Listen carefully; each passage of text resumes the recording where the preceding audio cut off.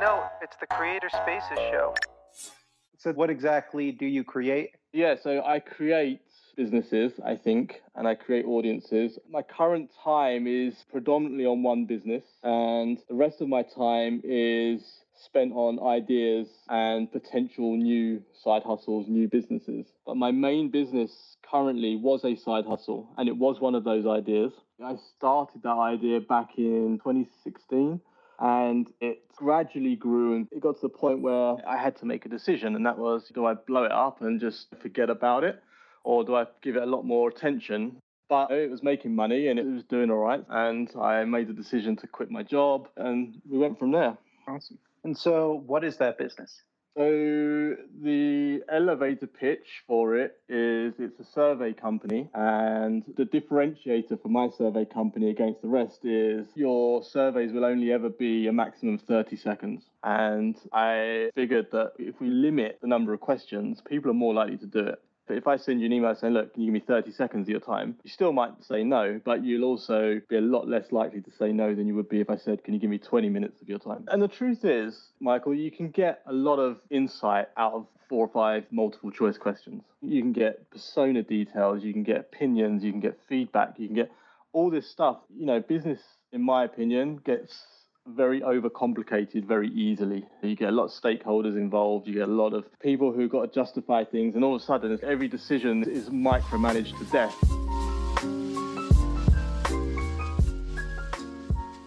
How do you go about building up the audience for that business? That's a very good question. I guess the 3 main pillars, I suppose, is referrals. So that's word of mouth stuff. And I'm very much trying to tap into the whole viral loop thing, where it's an incentivizing, or whether it's just trying to get people to share it with a friend, and then that person shares it with a friend, and then that person shares it with a friend. I know for a fact that the people who come through referrals are significantly higher than any other channel. I know that they're significantly less likely to unsubscribe, and I know that they are significantly higher to complete the speedy polls and surveys when I push them out. So my theory was that if I make them interesting and don't make them too cumbersome, and make them about topics that are relevant, that are timely, then people just might do them. And look, truth be told, there's no hockey stick growth curve here. This has been going on for nearly 6 years now. When did you go full-time exactly? November, I went full-time on it, but didn't really tell anyone. And then February was when I really came out to the world. Awesome. Yeah. It seems like you've really been on this slow but steady growth path. Yeah. Is that what you're trying to maintain now, or are you trying to shift it over to a little bit speedier? I guess the answer to that is coming back to how I acquire people to do the polls. When you work on a referral or word of mouth process, it gradually picks up its own steam. If that growth comes in, it just automatically gets faster.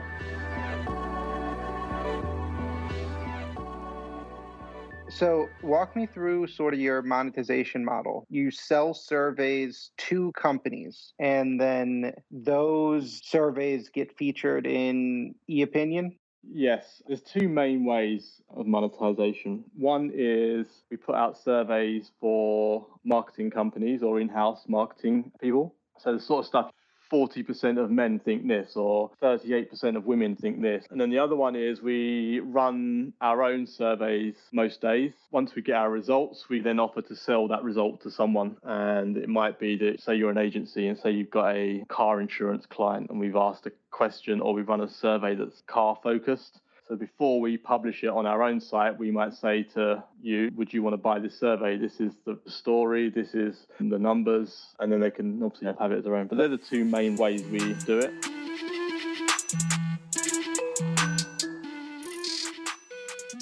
What's your North Star metric for success? How do you know you're on the right path? My metric is number of survey completions. And the reason I came up with that is because I want 1 million survey completions. Why I chose that number was because I figured if I get more clients, then I'm going to be doing more surveys. Yeah. I'm guessing that a lot of your pricing bases on the total number of completions you average. Actually, it doesn't. The key thing to remember is because I worked in marketing for so long, I was on the other end of the phone call. I was on the other side of the desk when the survey companies were saying this, that, and the other. The process of putting a survey out to these people is not really different. Whether I'm clicking to sending it to my entire database or I'm sending it to half my database, then it's a click, isn't it?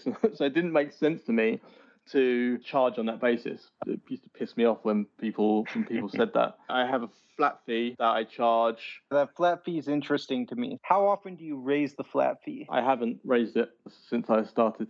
Have you doubled in size? Of what, my panel? Yeah. From So what they I get was- better data for the same price forever. No, so I know that I will get X amount of answers within an hour, within 2 hours, within 3 hours, within 4 hours. My clients will always tell me what they want first. So some clients want 1,000 people and they don't want it to be nationally representative. They just want 1,000. I've got one I'm doing for a company currently, and all they want is 1,000 drivers. And then last week I did one for an insurance company and they wanted a nationally representative number. So I know that I needed to get a minimum of 2,000. For me, even 2,000 doesn't sound enough. So I always do it more. But what I will do is basically I will turn it on and then I would turn it off once they've hit the number that we're looking at. And then you put one of your own surveys. No, I'll just turn it off.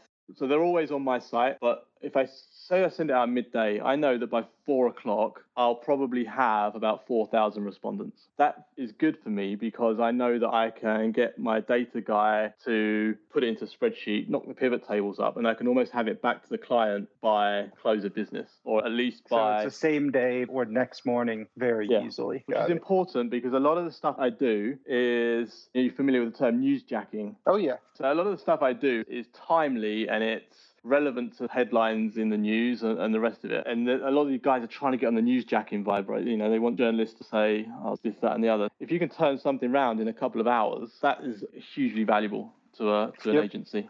Yeah, that makes a ton of sense, especially once you start talking about newsjacking and some of those other tactics that come into play. Well, this is it, right? Like I said earlier, there's so much content floating around these days. How can you make yourself stand out? Like when, I don't know, what's big? Wildfires? Wildfires. Every outlet is going to be writing about wildfires. Every news channel talking about wildfires. So if you can give them a different angle that no one else has got, then that could be the factor that why people click on their coverage.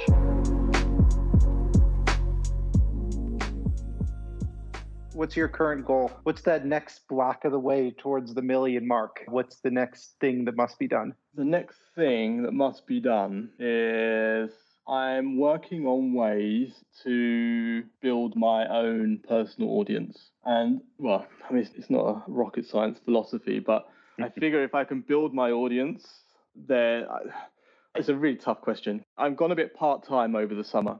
I've recently moved house. I got, 2 young girls who are sort of school and nursery and whatever. One of the key drivers for me was the fact that I could work from home more. I could spend a bit more time with my kids. I could be the master of my own destiny, if you like. You asking me that question now is a bit of a strange one because I'm pretty part-time at the moment, with a view to going on holiday at the end of the month. And then September is when I'm really going to start winding it back up again. I'm in a similar boat. It makes you feel any better. Yeah, so we were tell me talking about that personal brand building strategy. My theory is that if I start building my own audience alongside building my business audience, then the two can coexist and help each other and grow and the rest of it. This is stuff I want to do. Yeah, I'm a huge consumer of podcasts and YouTube, and I'm a huge consumer of newsletters. And in my mind, I'm a little bit caught up about whether or not there's just A, too many of all those things already. B, because there's too many, is there any chance of cut through? I guess obviously I suspect your answer will be about differentiation and the rest of it, but what's your kind of take on that?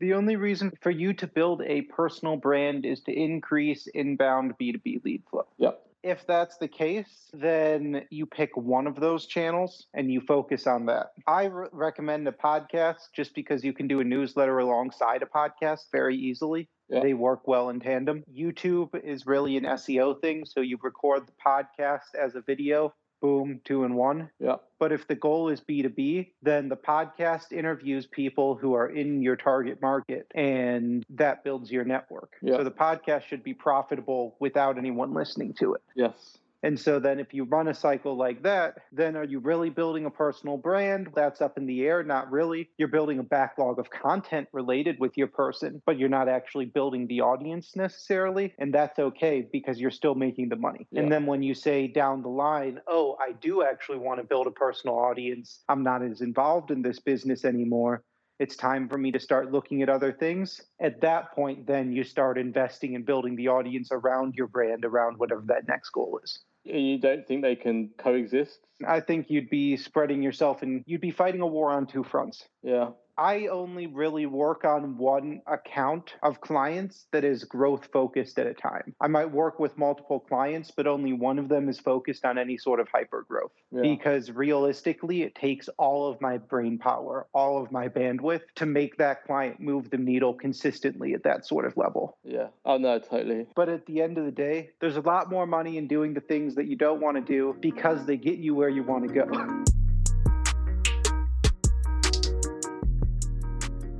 If you could send a tweet back to your start, what would it be and when would it be? You get to choose the start. Great question. And I think it's a great question because it can throw up a variety of different responses. And I think my answer to that is the place I'm at now, both professionally and personally, I'm incredibly happy with.